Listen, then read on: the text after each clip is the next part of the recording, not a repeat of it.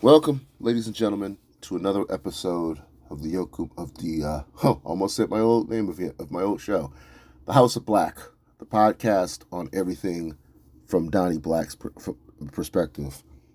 Uh, your host, Donnie Black, of course, speaking, and something that I really should have made like 9 days ago is a video I should have is a episode I really should have made, but I decided to take my time to do so in the fashion of within those 9 days. In Chicago, Illinois, during Survivor Series, a moment happened that I wish could say was an amazing moment. The matches were great. I'm not gonna lie. Um, November 25th, 2023, Survivor Series had War Games. And it seemed like the card was very, very great. Leading from the women's division, which I will not put that out of relevance. I will not. But of course the main real event was the main event. Whereas for the members of the Judgment Day, Damian Priest, Finn Balor, J.B. McDonough, and Dirty Dominic Mysterio went off against main event Jey Uso, former member of the Bloodline, former member of the tag team duo the Usos with Jimmy and Roman Reigns, who's now making a name for himself solo. Cody Rhodes, a man who is very relevant to the War Games match because his father, the great American Dream, Dusty Rhodes, is responsible for the creation of the War Games match, where two rings gated together are in a solitude from a group of men, 4-on-4, 5-on-5, 8-on-8, doesn't matter. So his involvement in the War Games match was highly necessary, which is why people forget that in that match event, War Games was very, very important for Cody's involvement in, because it's the generation. And whether people want to say that Cody wants to distance himself from his father or not, there's no way that's going to happen. Many of the things that has happened in the WWE have been responsible for his father. The training going through NXT's development is because of his father. War Games' existence is because of his father.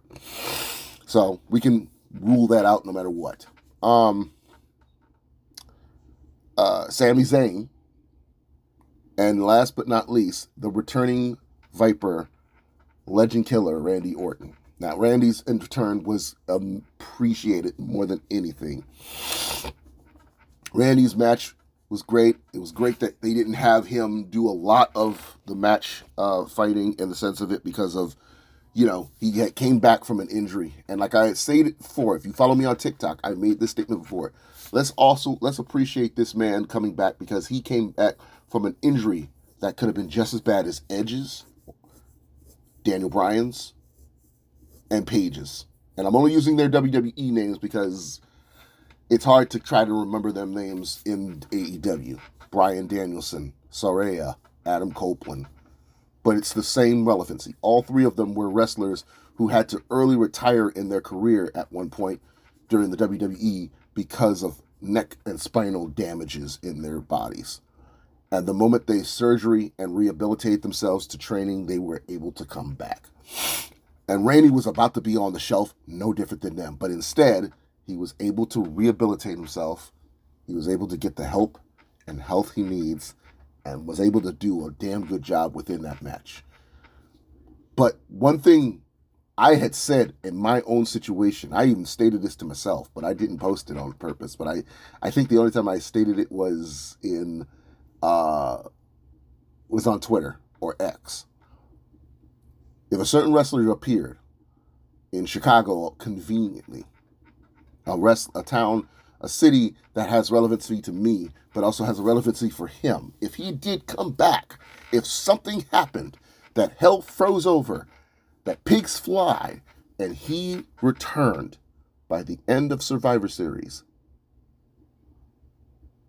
it was going to be a problem.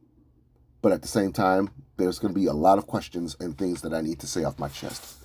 Well, right when Code Team Rhodes won the match, the static noise clinged to the screens. The colors of blue, black, red, and white appeared. Images of Mussolini and Stalin in black and white were on. And you can hear the guitar riff from Living Colors, Cult of Personality. And sure enough, coming out trying to channel his own version of Bryan Danielson in a sense. Because when Bryan Danielson first appeared on AEW, he wore nothing but a pair of jeans and a white t-shirt. And he did the same thing in WWE when he came out. Wearing a pair of jeans, Adidas, and a white t-shirt. Grizzled, small little grizzled beard. Gray hair, but still tatted.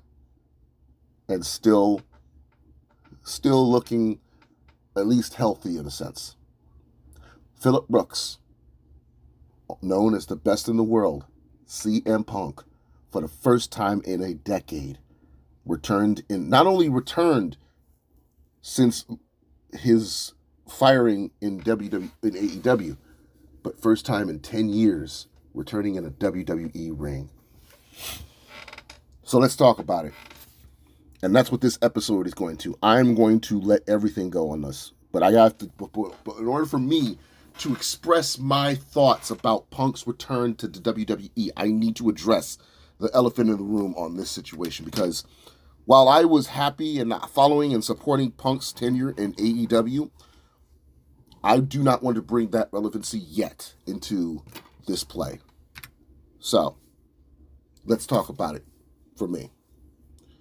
In 2004, 2005 was the first time I saw Punk, and that was during his tenure in Ring of Honor. AFI was his music. He barely had a lot of tattoos. He was associated with the likes of Samoa Joe, Colt Cabana, Daphne, rest in peace. That got my attention from him. There was a wrestling promotion he had once owned with another wrestling partner in Chicago that didn't go the way it was, that ended up being defaulted. But slowly, something in my head said, this guy who is a fan of bands like Rancid and Poison Operation Ivy has my attention. Now, I remember one of the promos he had done, a Texas Rattle match, where, you know, you're dog collared to another wrestler and you're beating the shit out of each other in a sense of it. Then there was one moment I remember when he had gone heel. He basically mentions the famous quote from he quotes The Usual Suspect, which a lot of people don't know. The devil quote is from The Usual Suspects. The greatest trick the devil ever pulled is the prove that to people he doesn't exist. That quote is from the infamous Usual Suspects by Bryan Singer. And if you have never seen that movie, you would not understand where that quote came from. But when he said it, it got my attention. So, fast forward to seeing him, I think around 2009, 2010, when he signed to WWE. Liked his early rings in ECW, holding down the title, associating himself briefly with Paul Heyman. Saw the potential in him. His early matches with Jeff Hardy and his rivalry, using his straight edge philosophy that Punk in real life thrived on as a way to make himself relevant and better to other wrestlers. I'm straight edge and I'm better than you. It was that moment that I didn't realize even at that moment. It was that little bit of a moment that made me say, now, looking back at it now, I'm like, it makes sense why his rivalry with MJF was meaningful. Because I don't like MJF, but there's bits and pieces of MJF that I saw, little bits of Punk that was in MJF that made complete sense. At one point, you know, and I'll sometime go over my situation with Punk and MJF sometime in the future. Then came the point when he I think it was afternoon, and I was watching like many other wrestlers and other wrestlers in the sense of it, but it led to 2011 after his new Nexus membership with some of the members of NXT that got my attention with Punk, especially the pipe bomb promo, the infamous pipe bomb promo he had done. His frustration with the fact that he stated that people like John Cena are ass kissers, and yet he deserves to be considered better than most of the others. And the fact that, he's not even on something as simple as a cup or a t-shirt or a poster or given the opportunity to do other things in wrestling than most WWE superstars have. Despite being a working horse in the company. And the fact that this company would have better relevancy if Vince McMahon was never alive in that moment. And it made complete sense why he made these frustrations. And while he had said these partly in character, about 30% of it was in character, the remaining percentage was more Phil Brooks, which led, of course, to all the way to the point where, he was saying his stuff and then his mic got cut off. It made sense. And there are many other people in the wrestling community, fan community, who agrees with me on that. People like Zinnia, people like Miss Kate Fabe from Fightful, many other wrestling fans who, like me, who have been fans of his for a while, who saw that same thing. And I won't lie, I do. I see it. I saw it. But that was enough to grab my attention to say, this guy has it. And I studied him very, very carefully. Now, I won't lie, I'm not a straight edge. I have enough toxins I probably have enough toxins in my body from medicine, from the weed that I smoke, the alcohol I drank at one point that probably could kill somebody. I won't lie. And slowly I will probably regret that when I turn around 60 and older, if I even live past 70. But the fact of what happened to me, my visual perspective of Punk's philosophy of, there was one line Punk said in one of his promos when he says, "Did I get your?" And I believe it's the "Did I get your attention now?" promo, where he says, he sits in the middle of the ring, cross-legged, saying, "I have the balls to say what other wrestlers don't say." And when Punk says those words, that spoke like a religion to me. And I said to myself, that's what I want to be to everything else outside of professional wrestling. To things that I enjoy that people don't do. I use that philosophy today in my photography. I used that philosophy at one point in my music. To say what people are not able to say in my field of work. Because people are afraid. Because unlike people who are afraid, I have the balls to say what it's true. So I saw this man as a teacher. I do. He was my Ben Kenobi. He was my Obi-Wan. He really was. I see Punk as my Obi-Wan. Because in every relevancy, this man was my hero. To see that.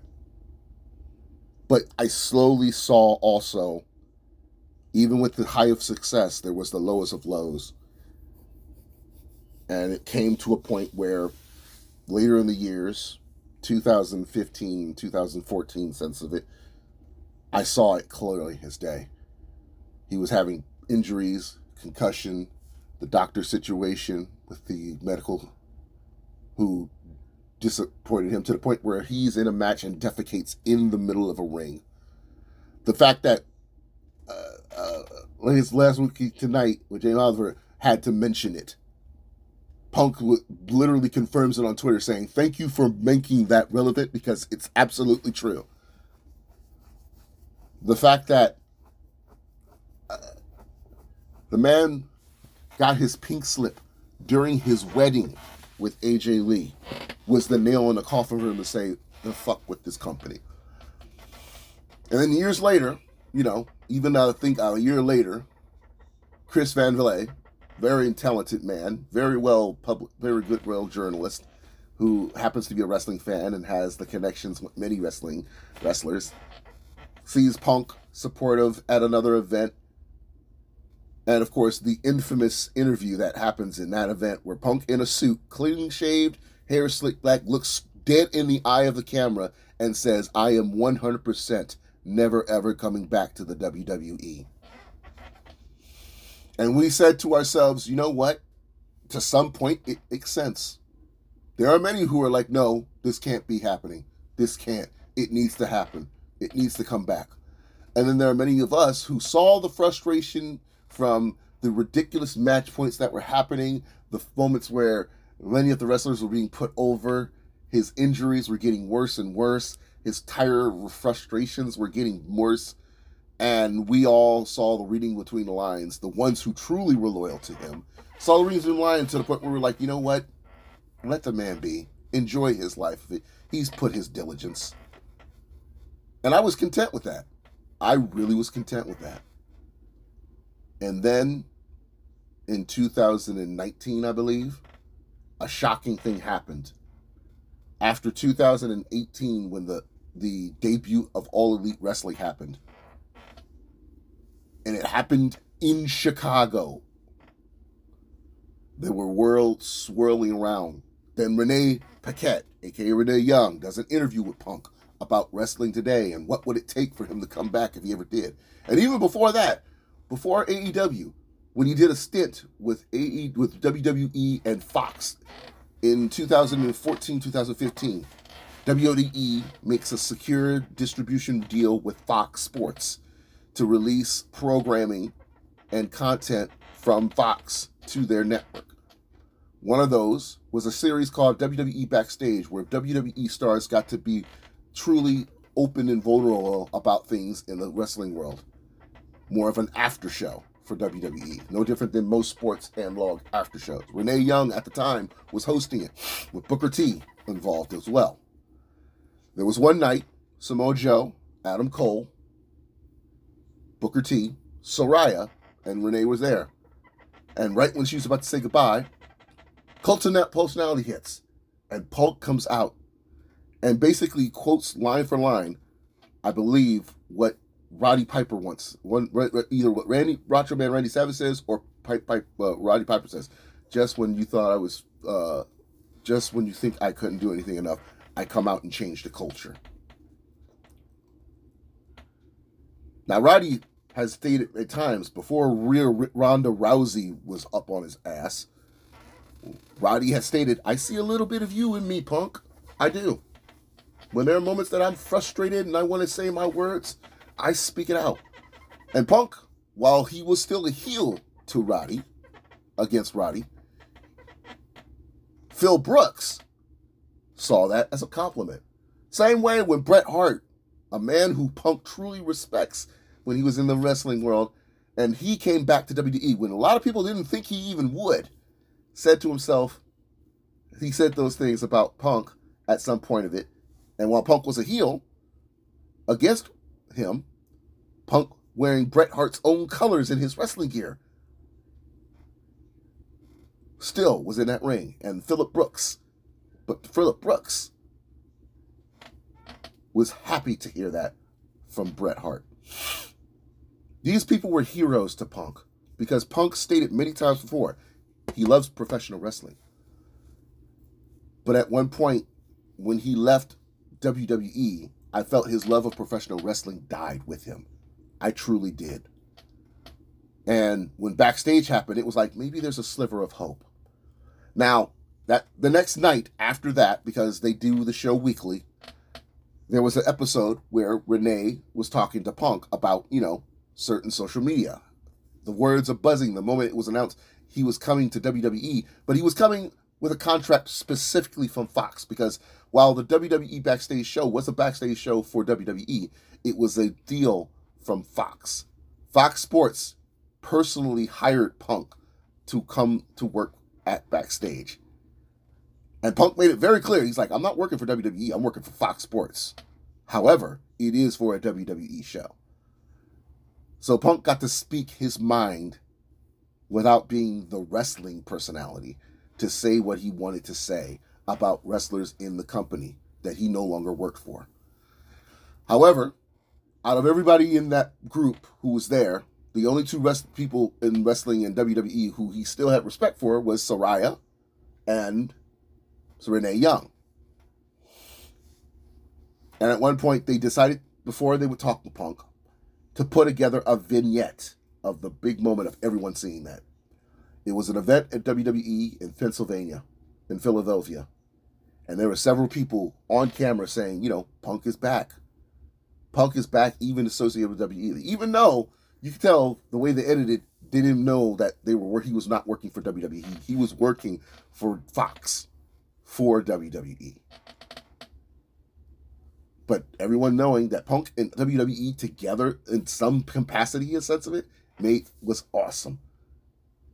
Some people said they cried. Some people said they were there to support their husbands, which was a stupid thing to say. I get it. You're not a wrestling fan, but that was irrelevant for you to say, sweetheart.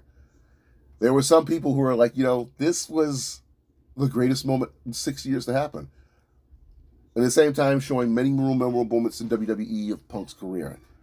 And then there were some people, like clearly the guy who I stated before, whose wife said, I'm only here to support my husband, wearing a John Cena t-shirt. He looks great at the camera and says, wrestling doesn't just want you.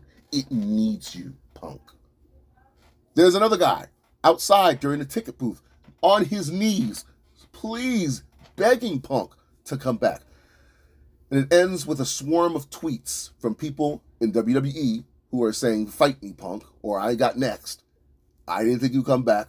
And then there are a floor of tweets. And then in the background, you hear the Punk chats. And you see Punk grabbing his chest like, oh, I miss you guys. Before it will go to a point where Renee talks about Seth Rollins' ridiculous tweets, in which Punk would say, my advice to Seth Rollins is to stop tweeting. That was a moment that I knew it would come to a relevancy that Seth Rollins and Punk's dislike of each other would grow to what it is now. But we won't get to that right yet. We'll get to that later. But put a footnote on that for you listeners out there. Fast forward to 2018, 2019. AEW was created. Backstage has already been canceled after even barely a season.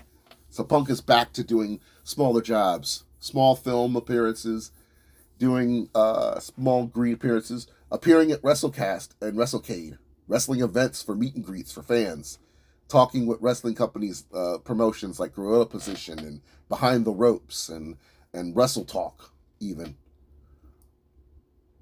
Ollie Davis on Wrestle Talk, who's a big wrestling fan, a fan of Punk, saying CM Punk return confirmed, becomes a meme. Many people saying, you know, like this reminds me of a Punk moment. Sean Ross of Fightful even making jokes about it, saying, putting up a poster every time he tweets something about Chicago or someone making a joke or a quote about Punk, saying, is that a TM Punk reference? As a joke to troll people at one point. This is all happening after AEW. But let me go to where AEW, when AEW was first founded. All In happens. Where Cody Rhodes, the Young Bucks, and Kenny Omega decide as a bet to Dave Pussy Meltzer that he could sell out an entire arena in Chicago within 24 hours. Because Dave says, you can't do that. Without a backing of a wrestling promotion, I bet you couldn't.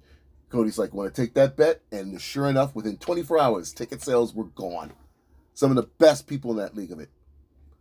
Realizing that with the help of that funding, things could go the way it is, and using even that money from relevance of t-shirts from a small wrestling TV t-shirt company called ProWrestlingTees.com or OneHourTees.com. A small t-shirt manufacturing company in Chicago who would go on to become a multi-successful company themselves, working with companies such as New Japan Pro Wrestling, Impact Wrestling, or TNA, and many indie wrestlers personally themselves. These factors coming in. Chicago having a staple of what All In is. And then the meeting of Jacksonville Jaguars owner son, Tony Khan. The foundation of that which would be All Elite Wrestling. First night in Atlantic City, Vegas, Double or Nothing, which would become their WrestleMania. That moment happens, sells out, successful. Still needs work. Then events other happening. Fight for the Fallen, Fyter Fest, all Full Gear, Revolution, Battle of the Belts.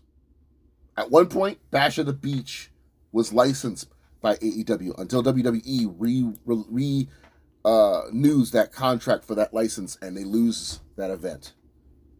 And so they change it to Board Break or Beach Break, whatever. Slowly, wheels are turning.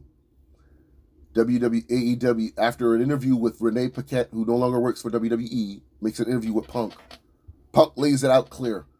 Money and a good story is enough to have me interested to sign anywhere else. And then Tony Khan and Cody Rhodes, who I truly believe was an involvement input in this, makes the message to happen. Let's give it a go. Let's do a story. And then on August of 2021, it happens in Chicago on AEW's second promo wrestling show, Rampage. The First Dance. In a crowd of 1 million people in United Center of Chicago. It was said it had already been cleared. The ink's dry. It's confirmed to happening.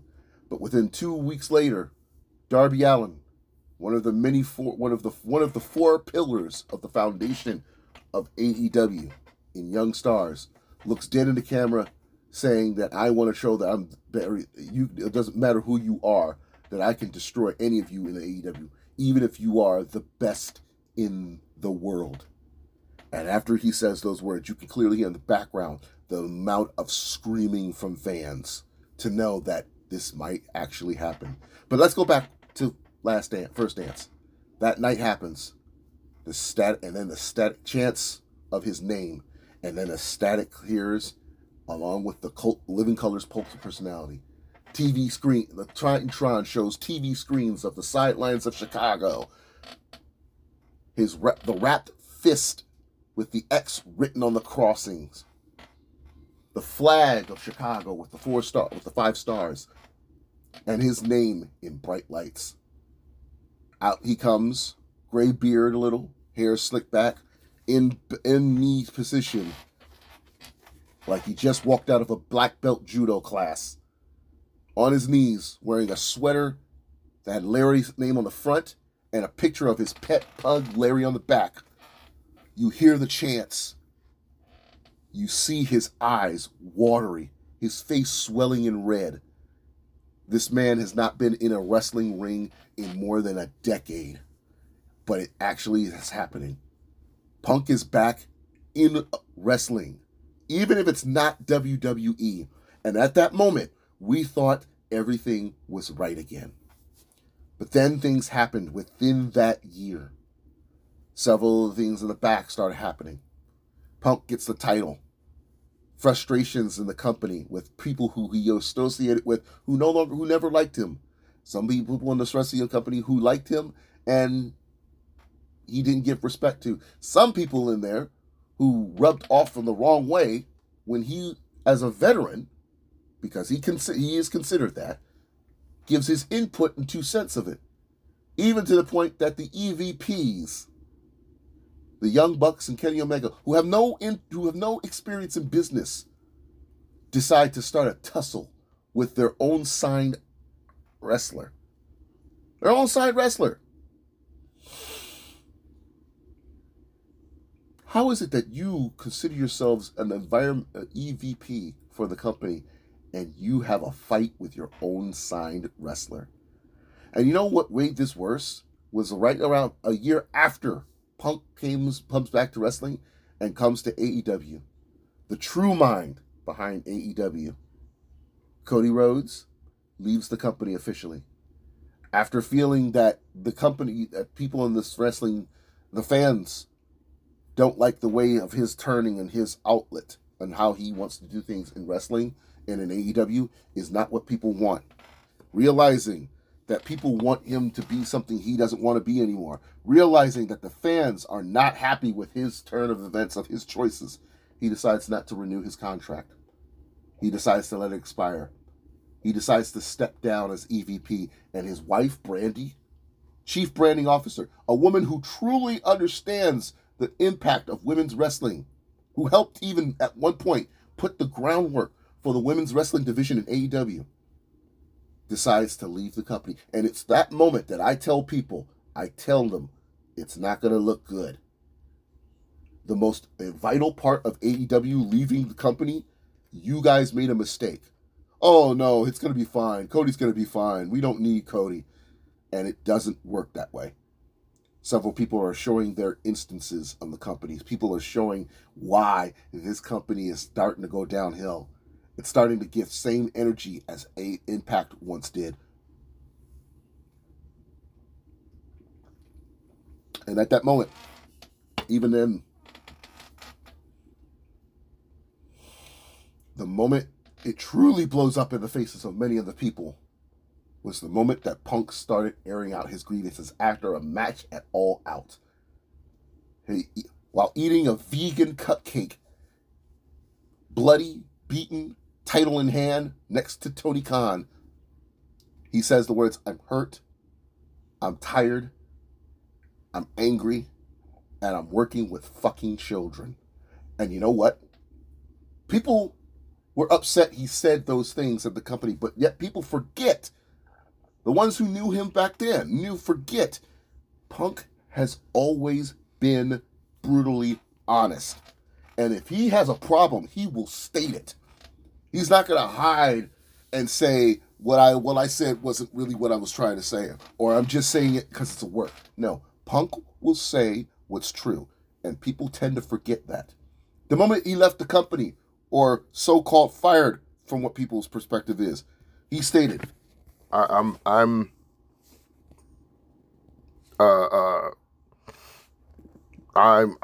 tired of the company.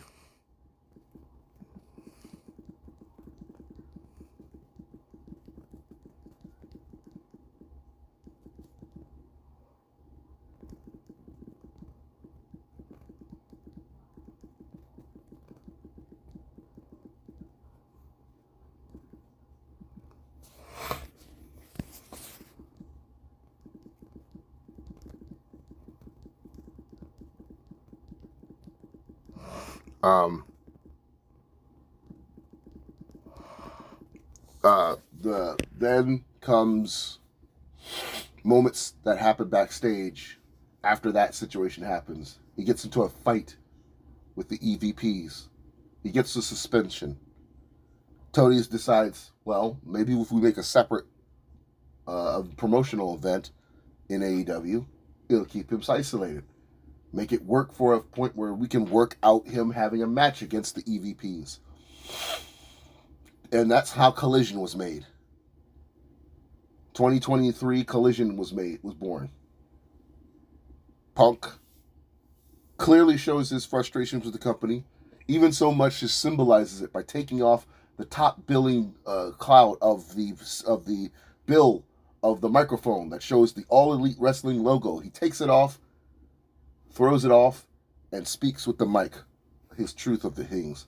Tell me when I'm telling lies. Holding the AEW championship, which he never lost, in his hand, in a bag.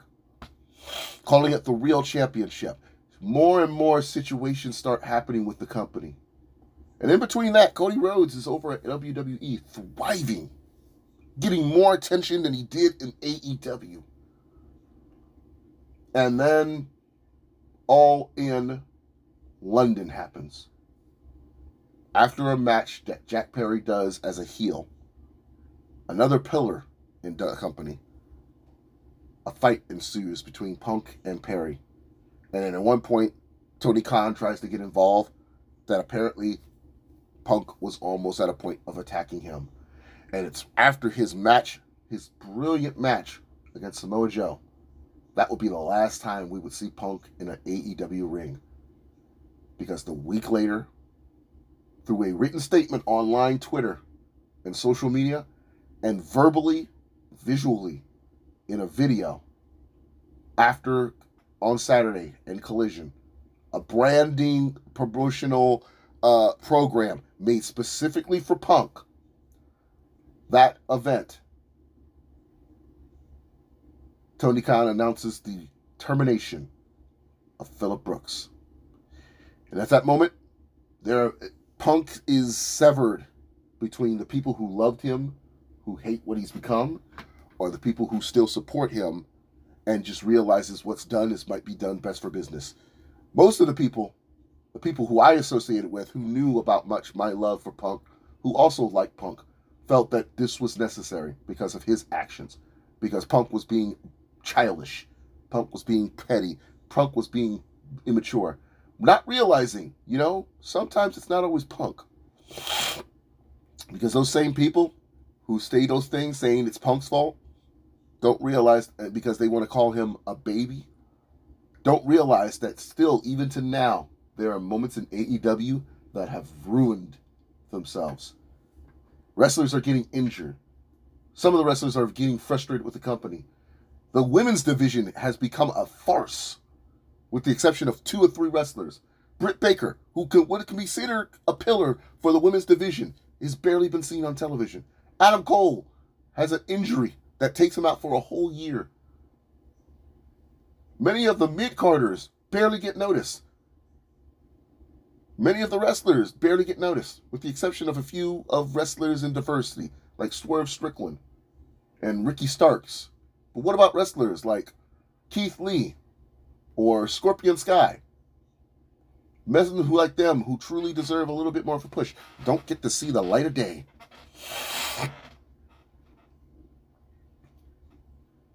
All in the midst of things, people were asking, do you think Punk could make it back to WWE? The one negativity that we knew that came from this situation was very open by Seth Rollins, who called Punk a cancer. We don't want you back. Don't come back here. Stay away. And you know what? If it wasn't for his feelings about Punk back in WWE, when Punk was left WWE, ever since Punk made those statements saying, you shouldn't be tweeting, it makes sense why Seth has those justified actions. But if anything, Seth Rollins, you should not, I personally felt Seth should not call him a hypocrite. Why? Because you're a hypocrite yourself, Seth Rollins. You're a man who doesn't like to express himself in the outside wild ways of things, calling yourself once an architect, a visionary. Yet you dress like you were from your wife's workshop. I don't like Becky Lynch's wardrobe when she was big-time Bex, the villain, because her outfits looked like she went to Lady Gaga's closet. She went in Sia's closet. I didn't like those. It's understandable because sometimes women like to change up their fashion of trailers, but it's still irrelevant. When she was the man, Becky simplified herself. Kept everything black, kept everything solid. Because she's like, I don't want you to worry about what I'm dressed like. I want you to worry about me beating somebody's face in. I want you to worry about me stomping somebody's chest in. I want you to worry about me breaking somebody's arm. Whether it's Ronda Rousey at the time or Nia Jax, who busted my face open at Survivor Series to bleed my face, making me look so much badass. I'm associated with Stone Cold Steve Austin. That was the Becky Lynch I like, the man. Whereas something as simple as wearing a t-shirt that says, I am the man, was just enough to do her part. Now, slowly, that Becky Lynch is still there. That Becky Lynch is still there. But there are moments still where she will wear an atrocity of a wardrobe with her husband. And she'll say, welcome to the big time. And it's those moments that cringes me. And sometimes, you know that scene from Forgetting Sarah Marshall where Russell Brand's character is dating Christian Bell's character, and he says, "I'm wearing one of your shirts. You hope you don't mind that." And it's a fishnet tank. And he's borrowing some of her makeup. Her character's makeup. That is Becky Lynch and Seth Rollins. So if anything, Seth, you shouldn't be calling Phil Brooks a hypocrite. You really shouldn't. But it makes sense still why he said it. Because his frustrations was the fact of a man who he considered a cancer behind locker room was, to him, somebody he didn't want to associate with. But in the world of wrestling, one thing has been sure. If you have a distaste with another wrestler, you take it out in the ring. And the moment you do, you can, in sportsmanship, shake each other's hand, and you respect them afterwards. You did it with Cody, you can do it with Punk. So we're looking forward to that.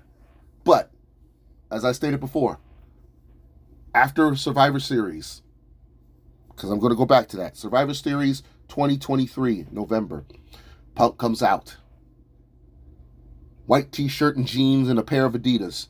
Slaps his fist down on the ground several times, walking past the 2 ring cages. Looks at his smartwatch, which he's wearing this time. Because most times, when he's doing his clobbering time scream chant, fight scream, he's not wearing a watch. But after that, he just says it's, and the crowd chants it's clobbering time. Now, you would think after that he would go to the ring. But somewhere down the line of the ring, if you look closely from the candid videos, a injured but won, successfully winning Seth Rollins is sitting there with frustration, being held back by Michael Cole and Corey Graves and Cody Rhodes and Sami Zayn, while Seth is speaking, "Fuck you, fuck you." Some people saying it's a work, some people saying it's not. I personally think it's half and half. The real Seth Rollins, the guy behind Seth Rollins, that version of him, Seth Rollins, at that moment of it, when it came to, when it comes to the Seth Rollins, the wrestler,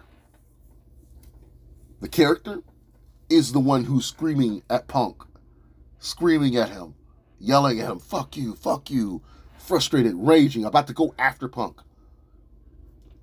But Colby Lopez, the man behind Seth Rollins, the character, the actor playing Seth Rollins, that real version of him is just sitting on the chair of the ring with his belt in hand, tired, frustrated, and now realizing he's working with someone who many people would consider a child. But that professional version of him knows he's going to have to deal with this situation because it's the best for business. That's Colby Lopez, the man who is behind Seth Rollins. But Seth Rollins, the character, Seth freaking Rollins, the character, that's the one who's screaming, yelling at him. Who on Monday Night Raw, same week, comes out in front of thousands when people are chanting Punk's name, saying, "Get it out of your system. We're not going to talk about that hypocrite." So again, as I repeat, let me reinstate what I stated before. You of all people, Seth Rollins, should not call Punk a hypocrite. Yes, he came back to a company that he basically decided to rant about on podcast in another company, to interviewers, to press all over the world. He had stated his frustrations with WWE on his bad taste of it. I get that. But at the end of Punk's promo that same night, he says one thing in front of the camera, not on the mic. "I'm not here to make friends. I'm here to make money." Because like I said, people forgot. Punk stated back in his interview with Renee Paquette, "A paycheck and a good story is all I need to come back." There are some wrestlers who will ask for a lot more money. There are some wrestlers who say, "A locker room. I want to get a big card." Hell, Punk could have been like his character during his Voice of Voiceless moments before his legendary match in Money in the Bank. I want to be on T-shirts. I want to be on cups, posters, on the chairs, the marquees, the top billing in the video packages. I want a CM Punk movie about my life. That could have been Punk. That could have been Phil. But no, Phil says, just give me a good story. A story that can relevate to people, that makes professional wrestling entertaining. With a little bit of money on the side. And you got me. That was enough for Tony Khan to pay attention and sign the dotted line. Had it not been for the people that he kept friends with. And that was the reason why Punk said that line in his last promo that night. Now, I'm going to go to that promo. You would think that he would do a promo similar to what he did in AEW, which he first off saying, you know, I feel like Britt Baker in this company. And he says, for anybody out here who bought a ticket, for anybody who's out here tonight in Chicago, understand this. If you had frustrations with me, with my actions and my decisions, I understand. But I needed to be me before I came back, because at one point I was going to end up dead at that other company with how the things that they did. That was a jab at WWE, and we all were laughing about it. But looking back now, to come back to that company, we can call Punk a hypocrite. Friends like Katie Fabe, friends like myself, many others who were fan supportive of Punk, we can call him a hypocrite for that. Because Punk, Phil, you destroyed this company time after time whenever it came up. When you went to backstage on WWE, you made it relevant. I remember when Rich Eisen, on the Rich Eisen show, had you on his show. He says, you're back with WWE. And Punk, you corrected him saying, no. I'm working for Fox Sports to do this WWE show. You made it very clear about the fact that you didn't want to be known as coming back to the WWE. Even though the package in your first appearance in WWE backstage made it like you came back to the WWE. So yes, like I said, to some extent, we can call you a hypocrite. To some extent, it makes sense Seth Rollins calls you a hypocrite, but Seth isn't the right one to say it. When I say Seth has no right to say you're a hypocrite, I'm saying Seth doesn't have the right to call you a hypocrite. Drew McIntyre could have called you a hypocrite. He was fired from WWE, came back, didn't work for anywhere else other than a few indie companies outside of WWE.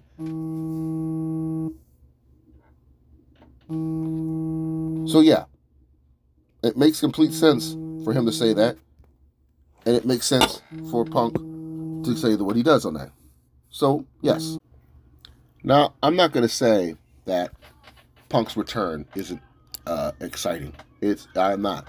Because this was something we never all didn't expect to happen in the years that Punk stated, including that infamous Chris Van Vliet interview that he did out on the red carpet where he completely stated 100% he would not come back to WWE. But if it wasn't for the junket, the reason why I still think that this is an interesting situation and good thing to happen is because of the fact of what led to this. And this is what I wanted to discuss the most on the podcast. First off, had it not been for that promo junket that WWE Backstage did years ago when Punk became a commentator for Backstage, even when he was just working for Fox, those people stating so badly they wanted Punk to come back. And we get that. Those are what that's what it's for. Those fans who held out, even when he was in WWEW, and things weren't going so well for his return to the WWE. And I'm not talking to the WWE stans who hated his AEW run. I am not talking to those people. Those are the people who vilely, viciously hated on Punk working at AEW. Because they don't like AEW. They don't give the wrestling in AEW a chance. I'm one of the few people that has no problem with AEW. I don't like the EVPs running the company. I don't like the wrestlers who didn't like Punk during that time in the company. I don't like Tony Khan's business regimen for this company. I truly believe, and if I have to sound cliche here, like Punk, that company would run better in the hands of Cody Rhodes. Not Tony Khan, not the Young Bucks, Nick and Mike Jackson, and not Kenny Omega. That company would go starlight to success, to the equivalency of the WWE, if not for Cody Rhodes. But the moment Cody left that company, I knew the doom that company was going to happen. And there are some wrestling junkets and wrestling places who have stated for years, who have stated for months since Cody leaving, that AEW was doomed to fail because of that. Because a lot of people don't want to take into the account that AEW's company was run well as a tight ship when Cody was running it. Because Cody knows how to run a business. Cody knows the business. Whether you like his wrestling or not, Cody knows how to run the business. Look at the attributes his father did for WWE. The division of WWE's NXT division. Most of the roster who is in the main roster that he personally was responsible for. Dusty Rhodes is responsible for the creation of Roman Reigns. Dusty was responsible for the creations of wrestlers such as the Four Horsewomen, Bayley, Becky Lynch, Charlotte Flair, Mercedes Versano, a.k.a. Sasha Banks. Dusty is even responsible for Seth freaking Rollins. And they know this. They know this. So when it comes to Cody, Cody's input for that in that company makes complete sense. But my thought when he came back to the company and when it came to even contributing to NXT, the one thing I stated was, I'd be surprised if he has any input with his dad's stuff. Because if you watch the Cody Rhodes documentary, Cody is very open about the fact that there are some things that his father had helped in the WWE he felt empty and jealous of. And he has every right to. He does. But this man realizing that a goal that he wanted to have, that he didn't think he was going to,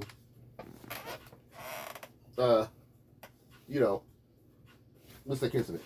Now, we wouldn't be where he is. Now, there's one moment that Punk in his speech, I'm going to go in detail with his speech in a little bit. Punk said in his speech, a wise man once said that sometimes you got to leave that company and go off and do other things. And then the moment you come back involved in the company, things will go better the way it is. Now, a lot of people want to say, oh, wise man, it's Paul Heyman. No, it's not. Some of y'all made that first assumption wrong. That wise man is Cody Rhodes. And you want to know why? Because Cody did exactly that. He left the company when he realized the potential that he wanted wasn't getting him to a place he wanted to go. Worked in several indie companies, small promotions, might I add. The documentary of Cody Rhodes, in that documentary, when he went to small companies, Impact Wrestling, went back to Ring of Honor, worked his regimen, was part of New Japan, joined the Bullet Club, his alignment with the Young Bucks and Kenny, and led to the development of AEW. That was Cody. And all that to go back to the company for the main focus and goal he had obtained, he wanted to obtain from the very beginning when he came to WWE. I want to obtain the title my father was never able to win. As the people know the story. When you hear Cody talk about the story, I have to finish the story. That was the reason why. That is who Punk was talking about. But the moment Punk said wise man, there's only one wise man in the WWE, and that is Paul freaking Heyman. But what people don't realize, that wise man, what he was talking about was Cody Rhodes. Cody is the connection. When WWE had that press conference at Survivor Series, that night Punk came back, and whose interview? Who were the two people that talked about Punk's return in that press conference? They highlighted in the YouTube channel. You see Triple H's intro, you see Triple H's questions because of his history of Punk, and Cody being the only wrestler who still obtained a relationship with Cody from AEW to WWE. That, ladies and gentlemen, is the connection. Now, I'm not going to lie. Even before Punk came back, Cody has grown to become my top favorite wrestler. He is my favorite wrestler of all time. He is filling the void that Punk filled, that Hogan filled once. Because I didn't have a wrestler after Hogan's controversy. I didn't have a favorite wrestler. Hogan was that hole in my heart that I loved. And I tried to fill it with Punk, but I didn't realize there were many of Punk's actions and decisions, even before AEW, that I said to myself, I can't really support. However, there was somebody else who did, and that was Cody Rhodes, the American Nightmare. And the moment that I knew that filled into that, Punk became a second favorite. Now, I'm not going to lie, Punk is still a favorite, but he's not the favorite for me. When people ask me who is my favorite wrestler of all time, Cody Rhodes. When people ask who is my favorite when people ask who my favorite wrestler is, Punk, AJ Lee, Hikaru Shida, Britt Baker, Sky Blue, even Malachi Black, Zelina Vega, Rey Mysterio, many others I could name, and CM Punk, who is the favorite of my favorite wrestler of all time, 100% Cody Rhodes. So Cody coming back after WrestleMania was a highlight for me. I was excited. I was amped. I was happy. I'm like, finally, the company that didn't really show much appreciation for him, but he never made any hatred towards it, felt that a rival company of his own, and doing his own decision of the leak of it, would do so well of it. Cody never made subliminals of it. Never did. Just said playful rivalry in the sense of it. And that made complete sense. But when it came to WWE taking him back, it was the absolute right decision. Because the people and the fans at AEW did not respect him for everything he worked hard in. And just to throw it away because of something even as simple as him getting a title that nobody wanted him to have, him doing a promo that nobody really wanted, him doing the Forbidden Door, which people didn't realize he was truly responsible for, and of course, something as simple as, oh, he needs to be a bad guy. Because people feel the moment you work so hard in a company as a hero and you go to the top of the mountain and you don't win more than once, you got to be a bad guy then. I hate that narrative in wrestling. You see it with all the wrestlers now. Drew McIntyre is dealing with it right now. Because the fact he never got a chance to win back his title from Roman Reigns more than once with the Bloodline, now he's got to be a villain. Who says he's a villain? You, for all you know, don't realize he's not a villain. He's a guy who's still keeping that narrative. It's just the fact that the fans aren't supportive of him in his decisions. Why do you think on his TikTok, people on his TikTok now, he's answering questions and comments about the fact that people are not paying attention to the fact that this man has done everything for the company, for the people, and the fact that they're not just happy that he's just staying raw and relevant, and that he's not, because it's slowly diminishing because the machine that is the company is phasing out of his stuff. Ever since the time No More Broken Dreams was a situation of it. What do you think is going to happen? Sometimes you got to do that. Sometimes you got to be a little bit reckless. But it doesn't mean you got to be a bad guy. But no, people are turning it that narrative because of the fact that, oh, Drew's a bad guy. Well, you got to be a bad guy, Drew. And Drew's saying, I'm not a bad guy. I'm just not getting the attention I deserve. I'm not getting the chance to avenge people for what happened. I want to see if he's a bad guy, then fine, I'll be the bad guy in your eyes. That's what's happening with Drew McIntyre. That situation happened with Cody Rhodes. The difference is Cody's like, I'm going to take the high road. If you don't like me here, maybe you'll appreciate me somewhere else. And the company is saying you don't need anything from me in the case of it too, which makes sense. So I'll drop the title. I'll go to the company that made me who I am first, and I'll just work my way there. That's what's happening with Cody. And now, ever since then, Cody has been a spectacle of perfection in his work, in his career, in his work. Perfection. I have a Cody Rhodes shirt that he put out early in his AEW career, which has his American Nightmare logo. I'm wearing it right now by the time I'm doing this podcast. And it has on the side of it the little AEW logo on it. I wore this to Youmacon in Detroit 2 years ago. The fact that several wrestling fans in Detroit who were at the con said, "Nice shirt, wrong company." Do you know how many people said that to me? Right shirt, wrong company. Nice shirt, wrong company. Nice shirt, just a terrible company. That speaks so much on that level. That much. I don't hate AEW. I don't like what they did with Cody, but I don't hate AEW.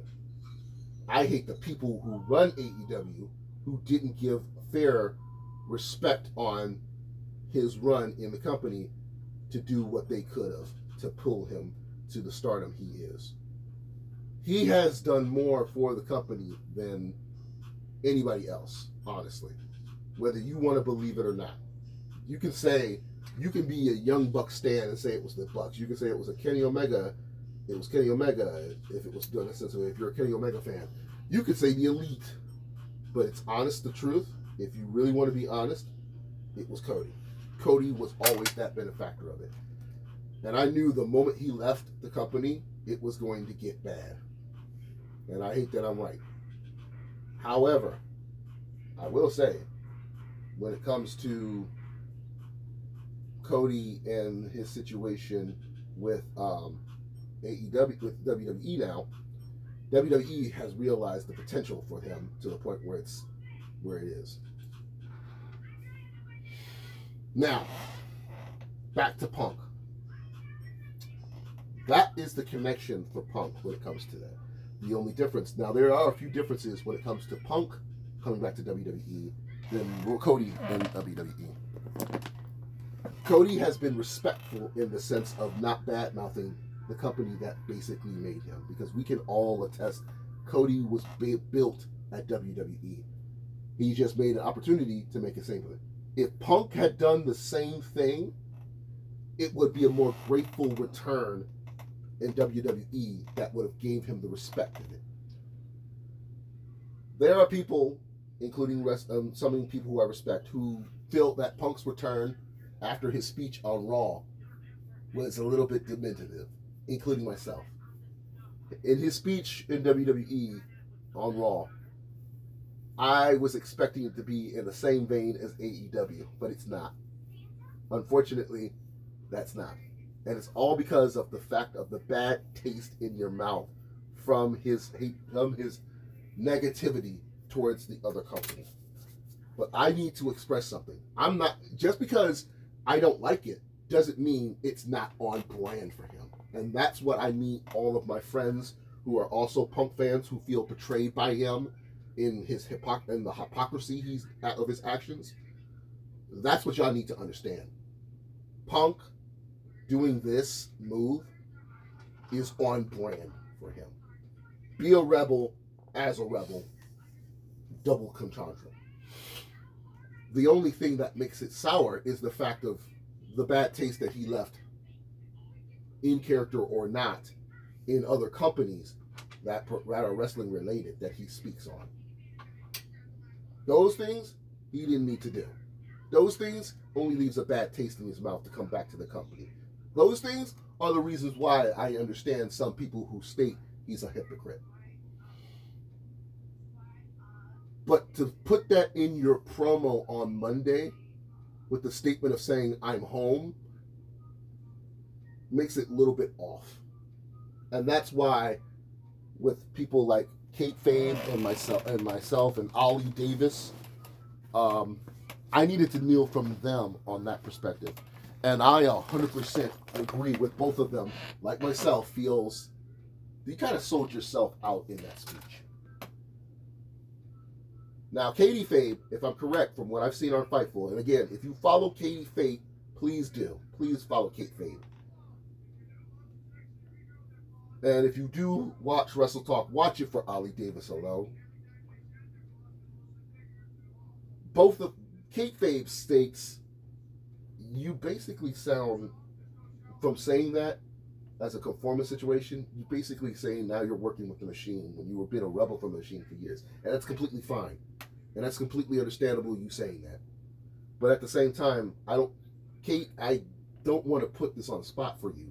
But to be respectful on the sense of it, you have to understand, this is still on brand for him. This is not meant for us. That speech was not meant for us. This is for the people who were not watching him within the 3-4 years he was in AEW, making a name for himself in wrestling again. That's what you have to understand. Those wrestlers who are saying, those wrestling fans who didn't watch a lick of his product in AEW, that's what that speech was for. That's what I had to take. Ali said that this was more of like a sellout. You sold yourself out. And I understand his situation. But you have to understand also the fact that the actions that happened with him in AEW were the reason why it came to this, the WWE. And the moment you leave one company, and then there's been several offers, and the one offer comes from a place you didn't once respect, that are basically now offering you what you want in that sense of it, that's fine. That's understandable why you did it. Now, here's the other add-on, and I've stated this many times on my TikTok specifically, and briefly on Twitter. If you follow me on both of those, please do. If you haven't done so, please do. There's one factor. There are many factors that benefit of him coming back to WWE, but the one factor that makes this most important of all is relevancy of his wife. Now, if I know Punk, if I know anything about Punk, the one thing I know, other than his professional level of wrestling, is the love he has for April Jeanette Lee Mendez, a.k.a. AJ Lee. Many of y'all, the moment Punk came back to WWE, stated, well, does that mean AJ comes back? It's the one question I've heard the most from many female wrestling fans. Because whether you want to believe it's Charlotte Flair, Bayley, and those Becky Lynch, whether you want to believe it's the Garcia twins, formerly the Bella twins, let's make it all spade a spade. AJ was the relevancy in the WWE for the women's division.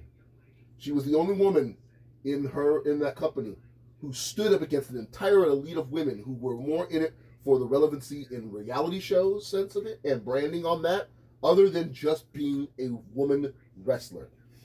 AJ's like, I like nerd stuff, I like geeky stuff, but when I'm a wrestler, I'm a wrestler. Bottom line. And I'm the most untouchable champion. When it was the Divas title was irrelevant. The only other wrestler who was in that same level of that sense of it was Saraya, a.k.a. Paige.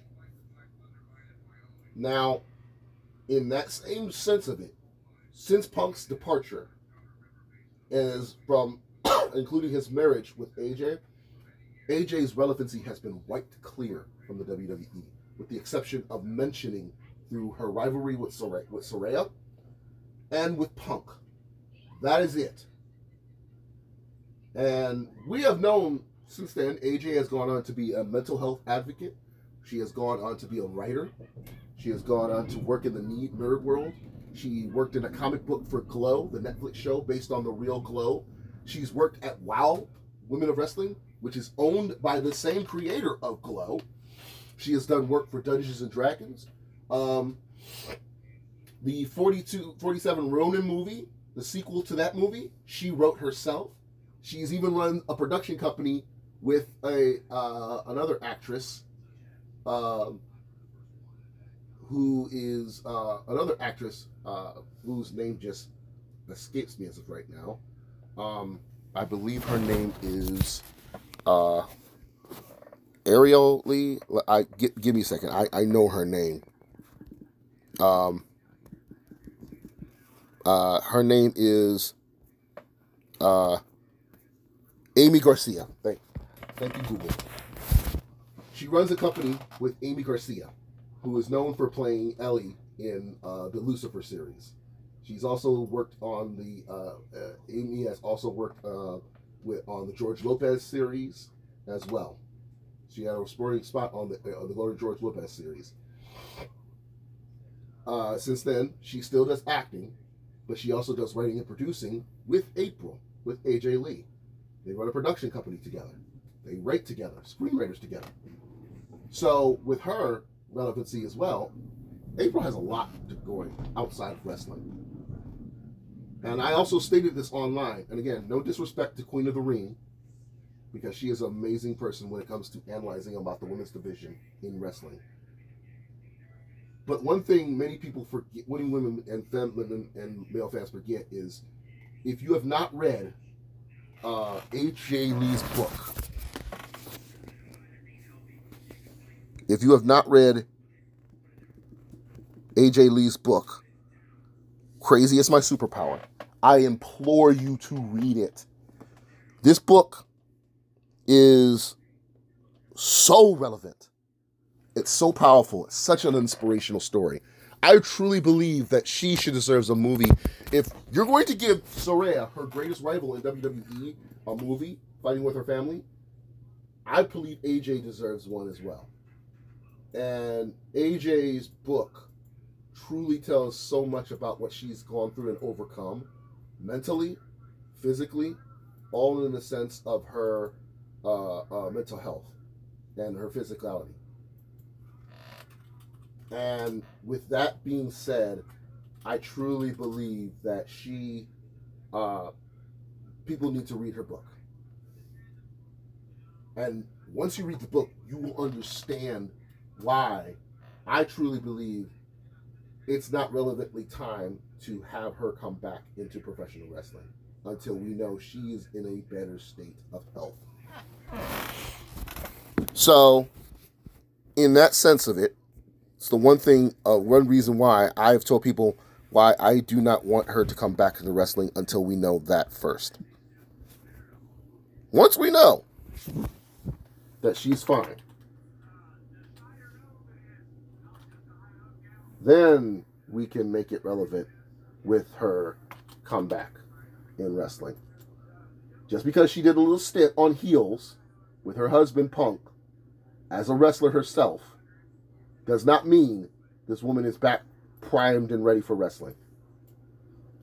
Let's not forget, too, television show wrestlers don't always do their own stunts just because they have wrestling skills. There are some wrestlers who don't always go to their wrestling when it comes to their wrestling skills, when it comes to that. Hell, Jasmine Allure, who is very talented a wrestler herself, and I've grown to become a fan of, also happens to be was actually AJ's stunt double on heels while she played her character in that show during this last season. So, I personally believe that if you read her book, you will understand why I personally feel it's not right for her to come back yet. Now, when it comes to a point that she says herself, "I'm ready to go back to wrestling," then we can go to the point that she is wrestling.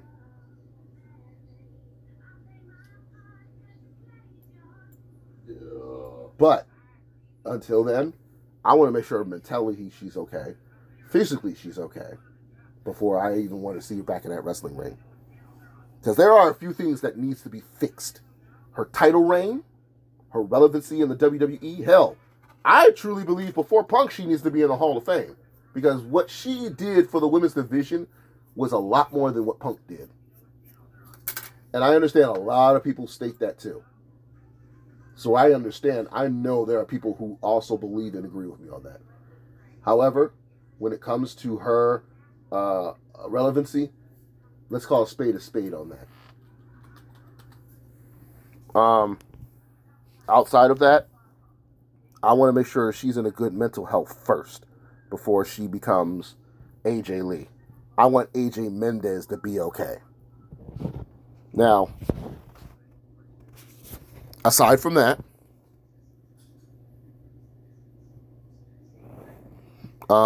when it comes to her outside of that situation, if she ends up becoming just an ambassador for mental health through WWE, that's fine. Like Titus O'Neil is a spokesman for WWE without having to be a wrestler. That's completely fine. I'm willing to take that. But don't put her in a ring knowing of her physical state and her mental state until that is taken care of first. Because a lot of people have a lot of love and respect for her. But I hate the fact that I see so many times on TikTok alone, people making these fake promo posters of Royal Rumble this year with AJ Lee in it and her theme song. And there's not even a confirmation that's happening. A lick of it. Hell, the fact that Punk, even in his speech, mentioned her by her wrestling name was a surprise enough. And he knows he can grab the attention from the fans who love her. He knows it. But that speech, in general, for Punk, I personally felt was not needed. I've stated my reasons on TikTok. You can find them on there. I know by the time this episode comes up on my podcast, he'll probably have another speech ready similar to that on SmackDown, because he is slated to appear on WWE SmackDown this week. And I'm expecting that to happen. So I would not be honestly expecting that if it doesn't. But if it does, it better come better than the one he did last Monday. It better mean something, and it better relevance to a specific wrestler who is the current WWE champion. Because if nothing pushes that narrative in that situation to happen yet, it's all talk. And that's why, like I said, people like Ollie Davis and Katie Fabe make perfect logical sense of why their distaste and displeasement for Punk is necessary. However, I will say there is one person who has made currently relevancy with their defense of Punk not looking good. And that is O'Shea Jackson. Yes, the actor O'Shea Jackson, the son of rap legend Ice Cube, who is a very open wrestling fan, has made several things on Twitter, and you've probably seen them, of his relevancy of the situation that led to Punk's firing in AEW. According to Fightful, there has been apparently proof of fact that Bryan Danielson, a.k.a. Daniel Bryan, was part of the committee of people who actively had decided that it would be best of their business to terminate Punk's contract with AEW. He was the vital part of it. It is confirmed on that. Yet, O'Shea, who is not only a fan of Punk, but happens to be friends with Punk, states that that can't be true. One can't exist the other. Now, Sean Ross, who runs Fightful, owns Fightful itself, has never been known to be wrong. And he has stated himself that's true. It's actual documentation. We were there when we said this. So it's come to the point. And it's the one time Sean is very open when it comes to people who naysay his work. But it's the first time Sean's like, yeah, I'm not going to get in an argument with an actor who's the son of a rap legend. I'm not going to do that. My only thing is I laugh about it because I'm like, Sean, I know you like to be very vocally open when it comes to going at people who like to say, oh, you didn't prove right, you're wrong, and you go after them, debatable. But this one situation, my boy, it kind of makes you, looks relevant, and you just pretend to ignore it and say, I'm not going to get into a fight with that. But also at the same time, this is the son of Ice Cube. And Ice Cube is more than a rapper. He is a survivor from Compton, from the South Central Los Angeles. The man doesn't play. All I got to do is say no Vaseline, and y'all know what it is. So, for you to go at his son, but at the same time, I also have to look at it this way. Your father, O'Shea, kind of made a bad situation when he wanted to bring up about localization and money given to poor families in black states that you wanted to address to for the black people. You wanted to address with presidential candidates. And the only presidential candidate who you supported in listening to your words that defended you was Donald Trump. You defended Donald Trump when he said he would listen to your decisions and your choices. But you didn't say anything when it came to the point that Biden didn't want to say anything to you. You didn't even say the fact that Biden denied it. You just said Donald Trump's the only one that said anything. So I can't hate on Trump. And the only reason why Trump brought it up because it made them look good for their campaign. So, but it made you look like you supported for Trump.